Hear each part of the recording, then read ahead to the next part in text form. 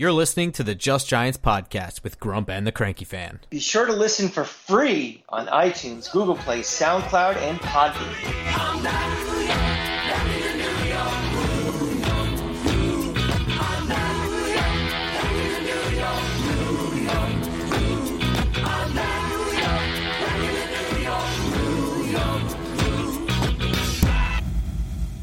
Welcome back to another episode of Just Giants with Grump and the Cranky Fan. I am your host, the Football Grump. With me, as always, is Mike, the Cranky Fan. We're back from vacation. Memorial Day is over, and it's officially summer. We're not the best damn podcast with the best damn sports team anymore? We are. Well, we are. It's just There's no football going on right now. It's pretty light. All right, yeah. It's great to be back, Grump. We were both on vacation for a while. We were literally halfway around the world from each other, so missed you, buddy. Glad to be back. Yeah. I was in Key West, Florida. I got back not that long ago. Maybe a week ago. By the time you're hearing this, about a week ago. And you not even that long ago. Yeah, I got back from Dubai Saturday morning, and I'm finally hitting the wall for being tired. So, pretty amazing place. It's not Kansas.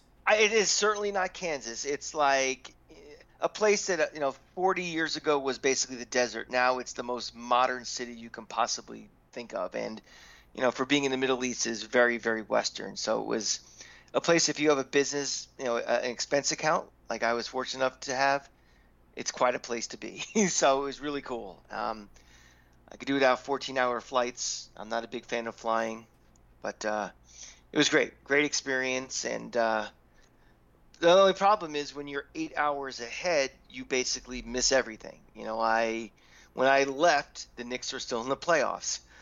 When I left, all these things were going on. And the thing is, like, I was waking up in the morning when it's like 2 minutes left in fourth quarters of basketball, or baseball games are just ending. So I deleted Twitter from my account because I really wanted to be immersed in where I was and stuff and not be distracted with things. So I'm kind of out of the loop for things. So I think that's kind of where we're going to head with this show, is let's bring the crank back up to speed on life. Yeah, and I guess that's sort of what we're going to do here. We've had a lot of news pass in the last couple of weeks, so let's get right down to it. We're going to kind of start with the biggest news out there. The Giants hired Ryan Cowden as a executive advisor to the general manager. That is kind of an umbrella term for now. There's some speculation that he is still being paid by Tennessee in some regard. Also, the assistant GM spot is already taken. But in any case, Ryan Cowden, former scout in Carolina with Joe Shane many years ago. He worked in scouting at both the college and pro evaluation levels. Most recently was a GM candidate around the NFL. He was the interim GM for Tennessee last year. He did not retain his job when they chose Rand Carthon this offseason instead. But he did oversee aspects of the NFL draft, per Art Stapleton anyway. That being said, I just recently released a video where I sat down and talked with Tennessee Titans fan, NFL draft analyst, Stoney Keeley on my Football Grump channel. And we talked about the Titans draft at length, which was an interesting draft, and a very, very good draft in my opinion. Also interesting in that they went all offensive players. But being that Ryan Cowden is now the executive advisor to the general manager for this year, and probably an increased role with a different title next year, that would be something I'd recommend checking out. I have the link in the description below. It was a nice, casual, 40-minute chat. But now the front office consists of GM Joe Shane, assistant general manager Brandon Brown, who we expect may be leaving for a general manager position somewhere in the near future. Pro player evaluation is Tim McDonnell, assistant Dennis Hickey, and director of pro scouting Chris Rossetti. So this is a pretty interesting hire, pretty big hire, and it's pretty cool. We have a lot of young minds, a lot of experienced minds also in the front office. So it sounds like a move for somebody they were trying to get and maybe just wasn't contractually available at the time, and we were just waiting for him to be available at some point to grab him? Pretty much. Yeah. So he probably would. He probably would have been part of the initial, hiring once we hired Shane and everything. Well, he was in the running for that position as well. Mm-hmm. But yeah, I think the idea is that he would be a general management guy around the league at some point somewhere.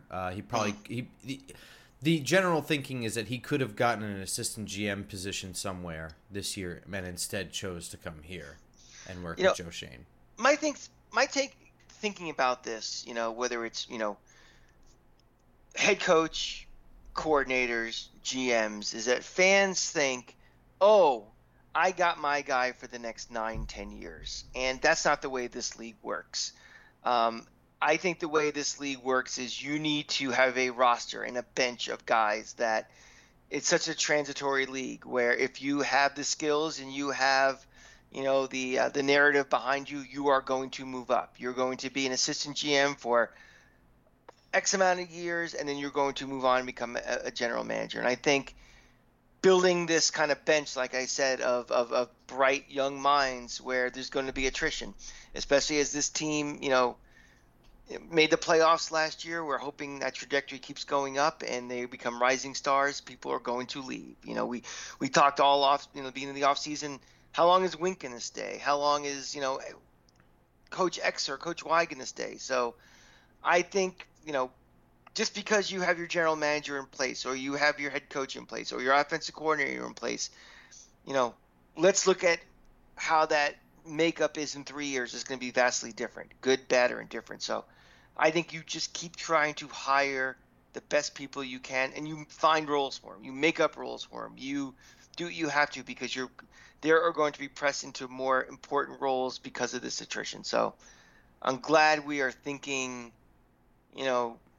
not for next year and the year after, but, let's think of 2024 and 2025 and see how it goes. Absolutely. I couldn't agree with you more. Look at everything the same way, whether it's your roster, and we say this, be drafting offensive linemen every couple of years no matter what. Doesn't matter what your team looks like. People enter free agency, people get hurt, people leave for whatever reason.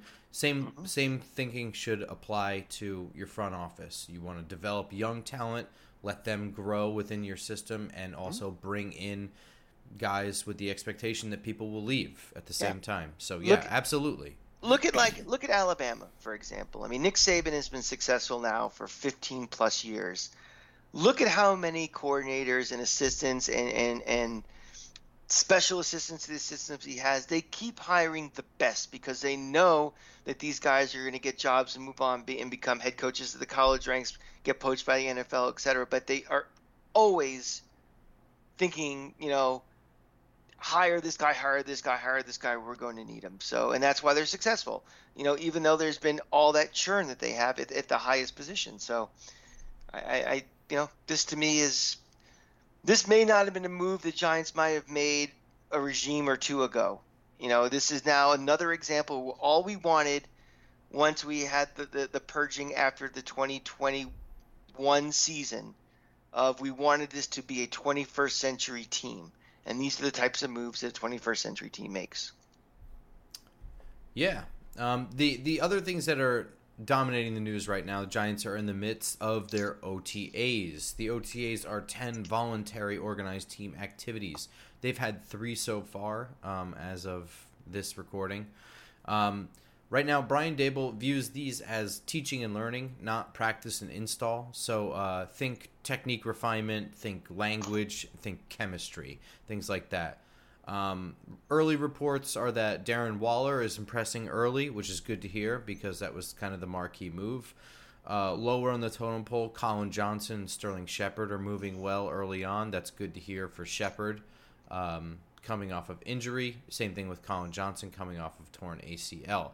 Myself, I'm super excited for Bobby Okereke to show his stuff. Well, I guess the most important question, again, being completely out of the loop for stuff, is you said they're voluntary. Who's not there? That I guess let's put that in 2 categories. People we expected not to be there, or there anybody there that everybody we expected to be there is there. Okay. Brian Dable was happy with the attendance, so that's good. Okay. There's still going to be more OTAs.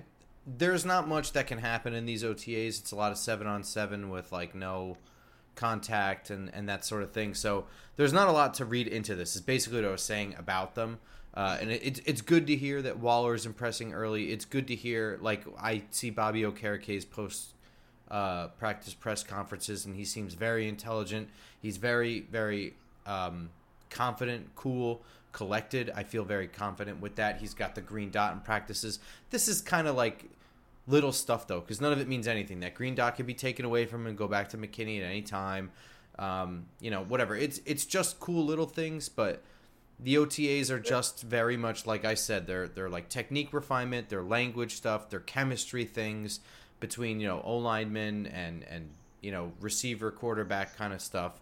It's not really practice, the more exciting stuff that happens in training camp. So Yeah, it's like when you're off to go to college, in the summer they have something called preview. You go up to campus for a couple of days, like a night or two. You kind of figure out, okay, here's where all the buildings are. This is what this will be like. So when you're on your first day, you're not walking around like a complete lost freshman. So that's what this is. It's like, there's roster churn every year. It's a new team than it was last year. Guys getting to know each other. They're learning how to do things the Giant way. You're not talking about getting ready for week one. You're talking about, okay, you're going to be the guy next to me in the locker room. And, this is, I'm learning the beats of the guys in my position room and things. So that's all this is. I know we're getting thirsty for news because it's slow time of the year and people try to make OTAs more than they are. But that's really it's foundational work for the heavy lifting that will start really in August. Right, and there's going to be more of them. So, Sure. Our next episode, it's kind of going to be the dominant force in the next couple of episodes. So I'm just going to outline them now. We'll recap this at the end of the episode, whatever. But there will be more on the 30th. That's the day this is airing. The 31st, the 2nd, and the 5th. That'll be next episodes. OTA Report number 3. There'll be a couple more the following week. That'll be OTA Report number 3. I think I feel like I said that twice. OTA Report number 2, then OTA Report number 3. And then there is on June 13th and 14th, mandatory minicamp. The notable difference being that this is mandatory. So anyone who does not show up would get fined, theoretically, and miss out on paychecks based on each practice that they miss. That will be the episode following that. So on that note, the entire rookie draft class has been signed. Saquon Barkley remains the holdout. This is kind of like the nonstop, let's talk about this every day thing in Giants land. So I have avoided it for that reason. But his contract extension / $10 million franchise tag remains unsigned. They have until July 17th to figure it out. I don't know why the 17th, if there's mandatory minicamp before that. I don't know what that deadline is. He didn't report to OTAs. Not likely going to show up for minicamp either, I don't think. Part of me is like, it's an opportunity he could potentially get hurt. He doesn't have to prove anything to anybody on the field. He doesn't need to get himself in condition or any of that stuff. To me, I'd rather just wait. Let's get this thing signed at some point, and I'll be fine. I'm not losing a second of sleep over any of this. No, like I said, yeah. It's just Yeah. language, technique refinement, chemistry. None of the things that Saquon Barkley needs to work on right now. It's not super important. So this is also standard operating procedure for anyone with a franchise tender that wants a contract extension, is to not show up at these things. It is not news. I don't think anybody in Giants land is upset. I haven't seen that sentiment. My question to you is, do you think that a deal is done by July 17th? I think they'll get something done. I agree with you. I don't really think Saquon Barkley has that much leverage anymore. I don't think he has much leverage, and I think the Giants just want to have a clean bill of health or a clean bill of goods going into the fall. This is something that would be a distraction more than anything else. I mean, ultimately a deal I think would be done, but you don't want anything that's going to linger and all of a sudden you don't want the narrative for the Giants to be the first story, the Saquon Barkley incident. They built a nice story last year of coming from the dregs of the NFL to making the playoffs. You know, the Daniel Jones situation got sorted out. We're all, as Giant fans, we're feeling pretty good about ourselves. You know, we're not booking flights to Vegas for the Super Bowl, but we're all 180-degree difference in attitude than we were this time last year. And I really don't think the Giants as an organization want the first, little soundbite. They don't want Stephen A. Smith. They don't want, the USA Today capsule to be Saquon Barkley not reporting. So I think they're going to get it done. There's not that much, we're not talking a massive gap between the two. I think it gets done. Yeah, I'm not really sure what the gap is, and I'm not even sure if they get a contract extension or he signs the tag, but I do think that something's done before the 17th. He stands only to lose money at that point, and I don't know. I don't see the end game for him working out better. $10 million. The other thing is that $10 million is like really good for his position, and he's been paid handsomely for his position in the biggest marketing spot in the world. His marketing value probably would have been a lot more had they been winners before last year, right? I mean that's for damn sure. But I mean that sort of is what it is. Yeah, and also being hurt hurts a little out of sight, out of mind a little bit. No, but good point. Yeah, and also that the money he'd be losing for not showing up. I mean, I'm sure they'll work that out and they'll drop those fines or something. I guess. In other news, the Giants hosted a visit from offensive tackle Yadni Kajust. He visited the team. This is a 2019 third-round pick from West Virginia, formerly with the Patriots. 6'5", 310 pounds, 34-inch arms. I don't really remember a whole lot about him, so I'm not going to claim that I do, but I did rewatch some stuff from him coming out in college, which is probably the most film I could find in one spot. I don't think he got significant playing time with the Patriots. But athletic tackle, quick feet, maybe some strength issues. I think he can stop his feet a little bit when he's punching, and that can be a problem if he's lunging or reaching or just up against a good edge rusher. This is kind of a backup swing tackle. I'm a big fan of bringing this guy in there. I think Corey Cunningham has his limitations. I think Matt Parrott has his limitations, and so does Yadni Kajust. And I think that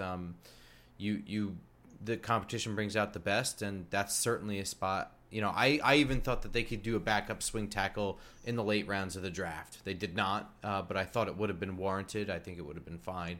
I don't know. Are you concerned about that? Well, my first thought is, how much cap space do we have left? I have no idea. Everything's going to be tight from now on, and it's so fluid. I don't think any single source has it exact, so it's tight, basically. I agree with you completely about competition. I mean, we just get these guys in here and let them battle it out in training camp to see the best one. I mean, even if they do sign him, I'm sure it'll be pretty close to a minimal deal. It's a guy who said you got to go back to college to look for film. That tells you about what his place in the market is. Yeah. He's a role player looking to fill that backup role. Now, tackle, you can still command some cap management worthy money at backup, as opposed to backup guard or whatever. But it's also, how many weeks and months are we since free agency started, and why is he still out there? Sure. But remember, there's still going to be that whole second wave of roster cutdowns after preseason as well. Oh, that's true, but we're not there yet. We're not there yet. No, correct. Yeah. So this visit, this could be due diligence for future work. Remember, they had Ashawn Robinson in for a visit long before he eventually signed. So, that second wave of cutdowns is in the future, but, so is, a million other benchmark times where they could sign him, where they think they might need him. Mm-hmm. Also around the league, Giants news, I guess. I guess the Giants news, the Giants announced the legacy games. We guessed one of them correctly. One of them we didn't guess. Week 7, a 1 o'clock game against Washington, October 22nd. That will be a legacy game. I love that. I like playing Washington in old uniforms. I feel that feels right? I absolutely do. I mean, Cowboys are a big rivalry, obviously, but the rivalries that's the longest, I believe, is Washington. Even in the Eagles were the early 40s. I think they started in the mid 30s. Starting with Boston before they went to Washington. Giants Redskins feels old, and I like. I've said Redskins 3 times. I know that they're doesn't matter. You get a Washington franchise. Exactly, and I just that feels right to me. I like it. I'm going to throw this to you. I'm sure we've talked about this before, and I don't know if you want to talk about this for 3 seconds or 3 minutes, but when they go back to the old school uniforms, either from Color Rush or when they do them for the Legacy, a lot of people want that to be the permanent uniforms. Where do you officially stand on that? Because to me, I love our current uniforms, and I love how throwing the old ones back to the throwback is a perfect complement to it. Well, the Legacy thing, I don't. The Color Rush ones that are white with the helmets, they could be the permanent like away game ones or whatever, but I don't. Yeah. I don't want to switch the helmets up. I'm okay with the helmets the way they are. I'm okay with our uniforms the way they are. But the thing about the Legacy game is that it is more than just the uniforms. They redo the field. If you remember, they changed the whole soundtrack to the 80s. That's fantastic. And they changed the scoreboard is all retro looking too, if you remember. Yeah, it was like that Matrix look. Yeah, exactly. Yeah. So that is a special moment. Those games, I don't want those games to be. I think that's perfect. 2 games a year, however you want to do them. I like that they did. I didn't even announce the second one yet, which is we guessed this one. Week 13, December 11th, a Monday night game against Green Bay. We knew that one was coming, but I like that they did a 1:00 game. They did a Monday night game, so you have a primetime one. They have a 1:00 one, and I think that works if it's prime time or if it's the America's Game of the Week, the 4:30 game that like half the nation gets. It's cool that they put it in the spotlight at the same time that they have it just for the regular 1:00 classic NFL things. I think it's perfect the way it is. I would not screw with it. And it doesn't come from a love for our current uniforms. I think our current uniforms are fine. The Legacy game is a very special thing, and I think it's awesome that they started it. I don't want them to get rid of it or dilute it. I agree completely. It's amazing how a lot of fan bases, when they have a uniform, they hate them. Like, when are we changing them? And the Bucks come to mind. They hated the creamsicles for years and years. When are we changing it? When are we changing it? I remember when the ownership came. When are we changing uniforms? Now they cream their pants when they get the chance to wear the throwbacks again. So I understand why people like the uniforms in the 80s, but to me, I personally think our uniform is the best uniform in the NFL. The NY is classic looking. The uniform itself is clean. It's simple. It's distinctive. Giants are big blue. Boom, that's the uniform. Blue and white. No, dated 90s look like the Broncos have. No dated 70s look like some of these old teams used to have. They're perfect. Make that your uniform. We don't have to follow trends. We're the Giants. We're not chasing after fans. We're not chasing after attendance. Keep tradition. And we've had these uniforms now for a long time. The what's old is new again. Once 25 years. That's a long, long time. So keep them the way they are. I love them. Yeah, I'm with you there. Big news that's very, very recent to this episode. The Arizona Cardinals cut DeAndre Hopkins. He is now a free agent in the league. Whether or not he becomes a Giant, I think he's a guy in sort of the twilight-ish era of his career. Whether we can talk about his stats or whatever, the facts are he's like 31. So he may be willing to take less money to win. This may be the time that a player may be doing it. I doubt it's going to be with the Giants. The thought has not even really passed my mind. But nevertheless, the Giants play the Cardinals this year, so it's good news, addition by subtraction anyway, right? Sure. Well, that brings up a little bit of a bigger point you just made. Do you think players yet look at the Giants as a team that they think they can win with in a very short window? Like a guy like him, it's like, I take a little less money to play with the Giants. I think they're on the verge of winning big. Or you think this team is still a year or two away from perception-wise that I'm not gonna impact my financial situation just to go to that team? I think that there are specific people that might, and I think a premier wide receiver can look at the Giants and think, I am the difference that will make this team. Because when you look at it, as an offensive player, what more could you add to the Giants that's like a one-piece thing that could put them over the top other than a wide receiver? Sure. If you want to make the argument that there's still a couple defenders away from doing something. I don't trust that defense or something like that, then maybe. But I think that DeAndre Hopkins could be talked into being like, you are the thing that you'll be. Not only will this team be a contender, it will be you and Daniel Jones that are doing it, kind of thing. Never. And not to say that this is ego driven, because he is a talented guy, but you could always poke into that ego. It's part of that confidence is part of what makes those premier guys. So it's possible. I think that he can be viewed as a difference maker for specific teams to be contenders. Yeah. Any word on the street why they cut him? I think that this is just a whole teardown regime, money issues. Okay. Yeah, Arizona's just kind of a seller right now, right? Yeah, I would think so. Okay, if the money's right and he thinks it's a good situation. It's not. He's not coming here. I don't think that at all. But like I said, Giants play the Cardinals this year. They will not have to worry about DeAndre Hopkins. Because, our luck, you'd have that 11-catch, 183-yard game against us. And, fantastic. So good. And speaking of sellers, I believe the Snyders have sold the Washington Commanders, I think, to Josh Harris, the owner of the Philadelphia Sixers and the New Jersey Devils. I think it still needs an owner's vote or something like that. But I think the sale has everything's been signed. It's an amazing legacy the guy had, if he leaves behind, obviously all the PR mess, all the legal issues he has, a team that hasn't been relevant in a long, long time, a stadium that they don't want to play in anymore. The only thing basically he did was success was the value of the team from when he bought it to when he sold it made him a billionaire. And, if that's what the scorecard is, kudos to you. But which you would attribute to the NFL gaining in popularity, not anything he did. Yeah, right? Yeah, pretty much. They had early success when he took over right around the turn of the century, right? Mm-hmm. So, they had early success until about 2008, probably, right? Right, but a lot of the infrastructure might have been inherited when he got it. So. I would agree.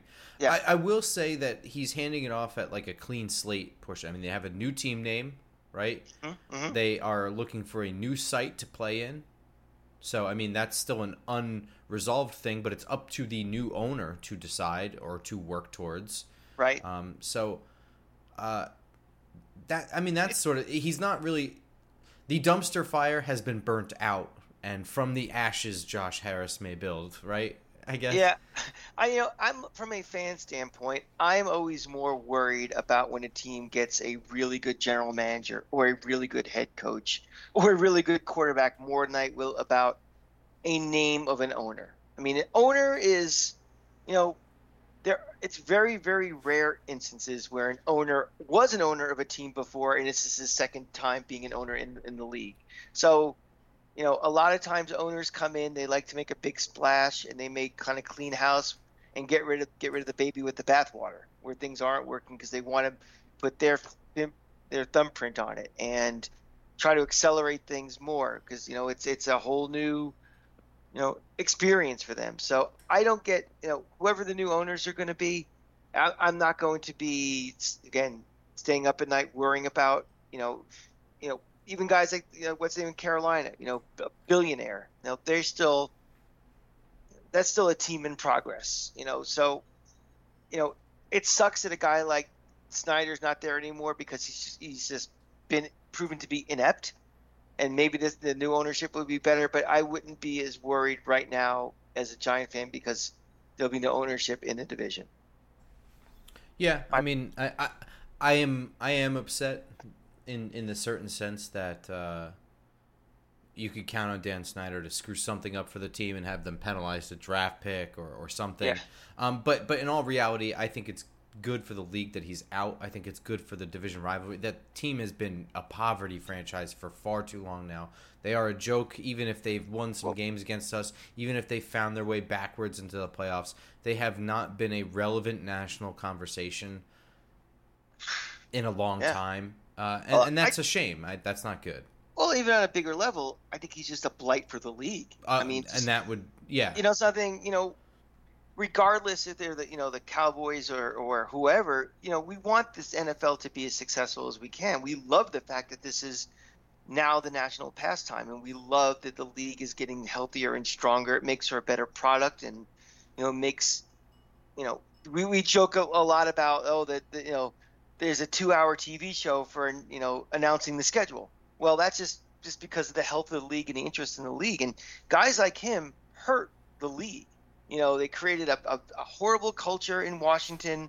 There's lawsuits all over the place. The guy was just adamant about not changing the name of the team. I'm not getting into an argument whether they should or shouldn't have, but he was defiant when clearly, the public sentiment was to do it. There's all these different things. So you don't want pricks in this league. And I think the league wants to get away from the old guy in the drinking having the cigars and smoking the sitters in the back room running this league anymore. It needs to be more of a diverse ownership and to represent the players and coaches and fans of this league. So I think it's just good for the league in general. I agree. Speaking of the league, this is going to be our last 2 points here of the episode, our league rule changes. Ooh. The first of which, the Thursday night flex rule. This one had a lot of controversy, and as you can imagine, I don't like it. I'm not going to go into a long thing. I think I've made my Thursday night rants pretty well known, pretty well documented. But the official rule change is between weeks 13 and 17, the NFL can flex a Sunday afternoon game, which is a 1 or 4:30, whatever, game to Thursday night football. They must give 28 days notice. No team can be flexed to Thursday night football more than once per season, and as in accordance to new rules this year, no team can have more than 2 Thursday night football appearances. Of note, this rule only passed because the 28 days notice was increased from 15 days notice. That's 2 weeks notice. What's your thought? It's stupid. I mean, I agree with you about the Thursday night game. I like having a game on Thursday. I think it's a major competitive disadvantage for the teams that are playing. But this 28-day thing, how do we know 28 days out whether it's a more compelling game or not in week 16 or 17? I mean, it's almost like, kind of rolling the dice a little bit. In worst case, you're taking away a guy like an Aaron Rodgers that people still want to see if maybe the Packers aren't that good. And you're hoping that a team, that was 7-3, you're hoping that all of a sudden 7-7 by the time that game happens and the game is irrelevant. I think it's stupid. I mean, I just, just if you're going to commit to Thursday night games, you just guess what? That's the game, and so be it. People are going to watch or they're not going to watch. And also when it's on like Amazon or something, you're cutting back the audience to begin with anyway, because not everybody has Amazon, and not everybody, my dad's still trying to figure out where Amazon is, and the season ended 4 months ago. So I don't know. I mean, you try to squeeze so much water out of the rock and you're going to start pissing everybody off. So I think it's dumb. I think it's dumb too. And I'm not gonna launch into too much of my previously stated Thursday night stuff, but this is an obvious blow to anybody who likes to travel to games, because it takes scheduling to get. This is a major change. This is not a time change. This is a full day change, where you're now moving backwards in time. So if you were planning on flying out Friday for a Sunday game, you will have already missed it because it happened on Thursday. Well, think of the logistics of the teams. I mean, forget the fans for a second. Which the teams can do that. They have people who plan in advance, and they have whole people whose whole job it is to switch that. Teams have deep pockets. Yeah. The reason I'm saying, I mean, like that. Yes, it's a pain in the ass. I mean, if you want to think about the cities that have to deal with the logistics of those private charters coming in and teams coming in, and a change in influx of all the other fans going to the games. Oh, you know what I mean? Think about the traffic on Route 3, etc. But I was thinking more in terms of like logistics of getting ready to prepare. Like, coaches, they have like the whole season in increments of 15 minutes of like, we're doing this, then we're doing that. day off, this and that, and all of a sudden you're kind of throwing a monkey wrench into the middle. So the logistics of preparing, which Yeah, I is mean, not part of your schedule. it certainly adds that monkey wrench in there. But I mean, the team does have infinite resources to deal with this if it happens. I mean, this giving it like a month's notice, I don't think it affects the team, but I think it irreparably affects any fan going to the game, whether they're traveling or not. Whether they're traveling or not. I mean, think about the league. First of all, just think about MetLife Stadium and the 85,000+ people who have tickets to those seats. Right.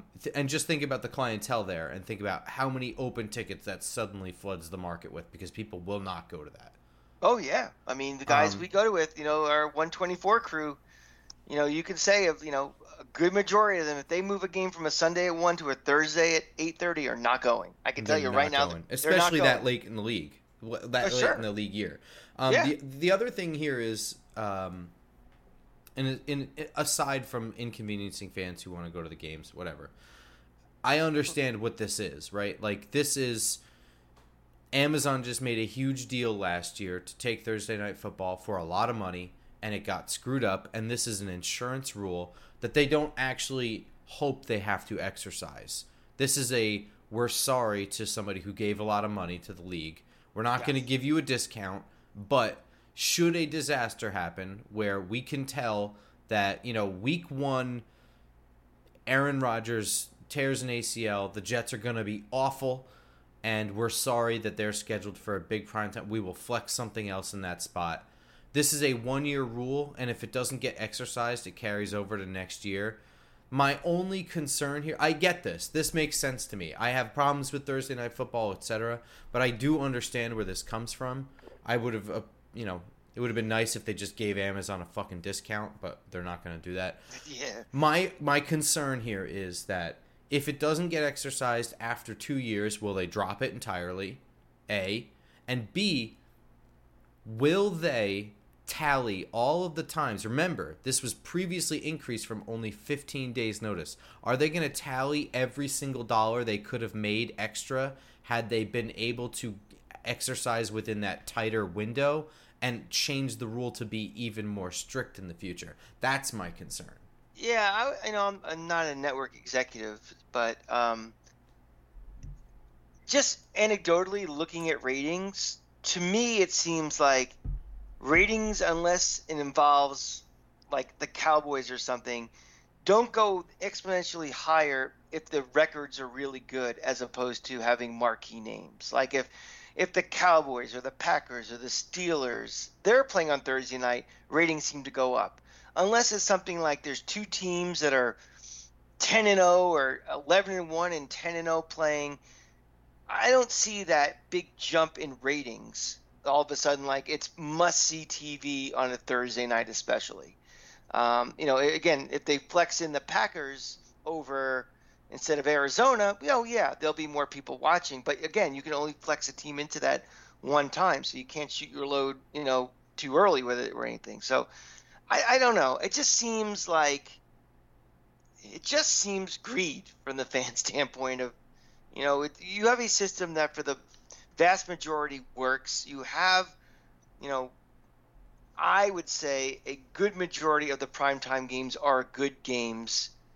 Why jerk around with the schedule, jerk with the fans, jerk with the teams, just to squeeze that, incremental cent out of it? Doesn't seem to work to me. I agree with you, and I think the problem too with squeezing out every last penny is that they do this every offseason. They don't really even give the chance for their moves to grow, if that makes sense. Like, every move, that every rule change, every scheduling change thing that you do to increase revenue, they just do another one the next year, and they don't really give proper time to analyze how much they've already done. I mean, you could be overdoing it. I really do think that, like, this every single year need to increase revenue is you haven't seen the full effects of what your last thing has done. That could be, you could be just going wild and doing all kinds of unnecessary changes that are bad for the game, but and you can't even tell how much, you can't even quantify how much this new thing is doing because you haven't fully analyzed the last thing that you did.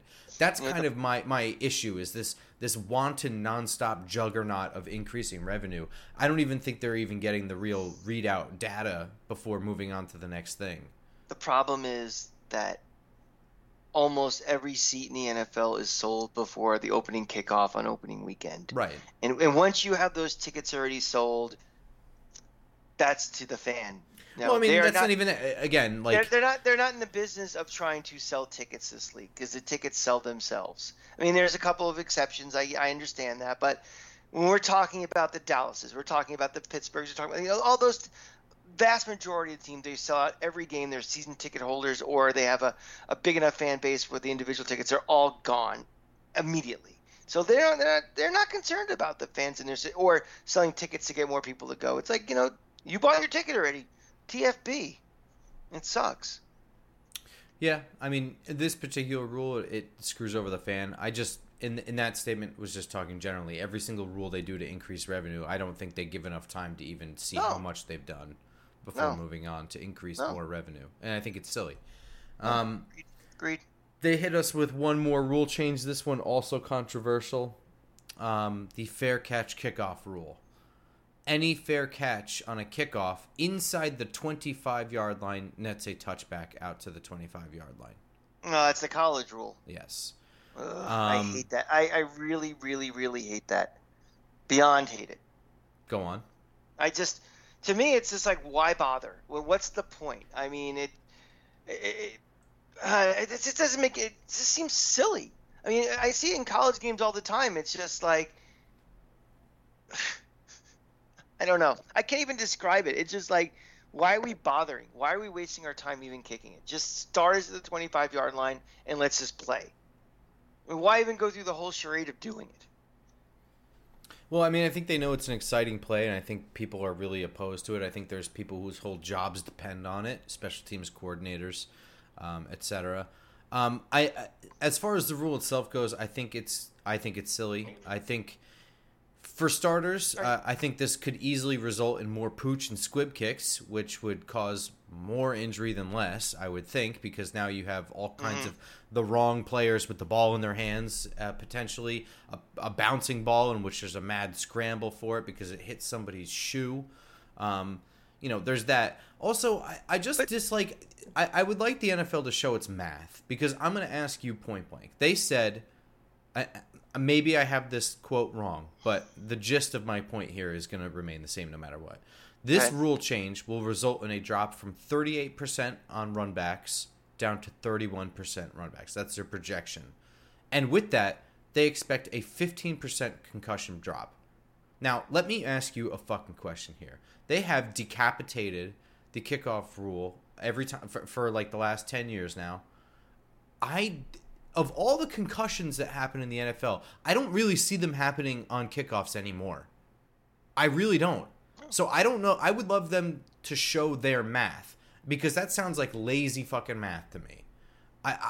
I can't remember the last time that a lot of concussions happen on like quarterback sacks, guys being whipped into the ground on a spin tackle, routine plays. Well, if those particular plays, all of a sudden there's such an emphasis on concussions, just get rid of the play. I mean, it's like, why isn't that such concern about concussions or other plays? Do you really? My real answer is because I don't think that there are a lot of concussions on that play, and I think this is a play the NFL thinks fans will be palatable to eventually losing. But if they cut it all at once, they're not going to have the concussion numbers to fall back on. Yeah. I don't think they're going to... If they took the whole play out, the concussion numbers are going to stay relatively the same, because they just don't happen on this play that much anymore. They have forced so many touchbacks just from the forward kickoff now. Almost every ball sails into the end zone, and they increased the touchback pullout to the point where it's more of a risk to run out than not. And even then, the runouts, we're just not seeing it happen. Well, it's just also not just concussions. There's, the injuries themselves, I think they're concerned about. But And they so, cite the concussion numbers straight up. And yeah, also, in general, the injury number, like I said, the rules they've done have already taken away a lot of the run backs. that's also the cause celebrity, in the last couple of years. Is you say concussion, that gets more headlines, and that's more so they can appear like they're doing something. If you just say That's my point. So they're yeah, fucking up the Thursday night thing. I think players are injured because they don't have enough rest. They don't have real numbers to yeah, follow, but they can look like the good guy and say, look at all of these things that we have done with the kickoff rule, and look, it's been 15% down. They just make up these fucking math numbers that I don't think really correlate to the kickoff play. I think they're taking overall NFL numbers, and they added a 17th game when there was no real demand for it. exactly. And the everybody, like the union, the players association, they all were against it. Yep. You And know, this is their good guy move. We're just being good guys here. Yeah. This is another 1-year rule, I believe. Yeah. I think within 10 years there'll be no more kickoffs. I think there'll be something where you just start on the 25 and just away you go. I mean, you know what's dumb is that the XFL and USFL does have different kickoff rules. We're not seeing that many injuries there. It's still compelling play. They're perfectly capable of taking those plays. Mm-hmm. They won't do it. No. So I don't know. It's frustrating, but overall, it's been a good summer. Giants world, only good news, really. I mean, it's cool that the only thing that there is to talk about and that fans are arguing about is that either DJ is overpaid or Saquon Barkley doesn't have his money yet. Everything else is all good news. yeah, I mean, looking back on the draft now that we're a little removed, I still feel that there were positions that needed upgrades, either from starting or depth, and I feel like we've addressed a lot of those. Time will tell if they actually pan out, but I feel like we finally have, a general manager and a front office that's in sync with the coaching staff and what the needs are, what the coaching staff wants, and this front office is providing what they want and what they need. I think they're working in tandem together, which is something I don't think we've had in this organization for a long, long time. Long time. We have a new turf, so hopefully we won't hear the bitching about, every time somebody stubs their toe that, it's terrible turf. I think that's an improvement. I think for the first time in a long time, we have a fan base that's excited. I mean, I can't wait. Now that I'm back from this, this long trip, I can start getting my head wrapped around, the season coming up. I'm getting really, really excited because I feel that last year was a little tease and a taste of what this team, can eventually be. So this has been, we're getting into the dog days now. I mean, I understand not all of you have a great baseball team like I do. So you're probably, pretty bored with your sports calendar now, but before you know it, it's going to be June 1st next week. And before you know it, it's going to be July. And by the end of July, is training camp, and we start the grind. I put in these quotes. It's not a grind. It's it's the March to February, and it's coming faster than you think. And this is the first year in a long years that I'm excited for this season. In addition to be excited for talking about it on this show. I mean, we'll have pom poms as much as our analysis glasses on. That's right. So as I said before, we're going to have OTA Report number 2 next week on our usual Tuesday morning slot, where we're going to cover the OTAs. And then we have a couple of another OTA report and a mini camp report after that. So our usual Tuesday, so stay tuned. Be sure to follow us on Twitter at @football_grump, at The Cranky Fan, at Just Giants Pod. Subscribe to the YouTube channel. You can also find us iTunes, SoundCloud, Spotify, etc. And of course, there's also my other YouTube channel, Football Grump. I have a link in the description below with my conversation with Stoney Keeley about the Titans draft, which is kind of a veiled conversation about Ryan Cowden. So I highly recommend checking that out. Stoney's a good guy. I was on his show last year also, and we talked, obviously it was before the opening game, and we talked about obviously that game, but we also talked a lot of SEC football too. He's a really good dude. So very smart evaluator and also a very funny dude. Yeah, good guy. It is a fun episode as well as insightful, in my opinion, in my humble opinion. And it's mostly him talking, not me. Thank God. All right, everyone, that's going to do it for us. We'll see you next week. Until then, go Giants. Go Giants.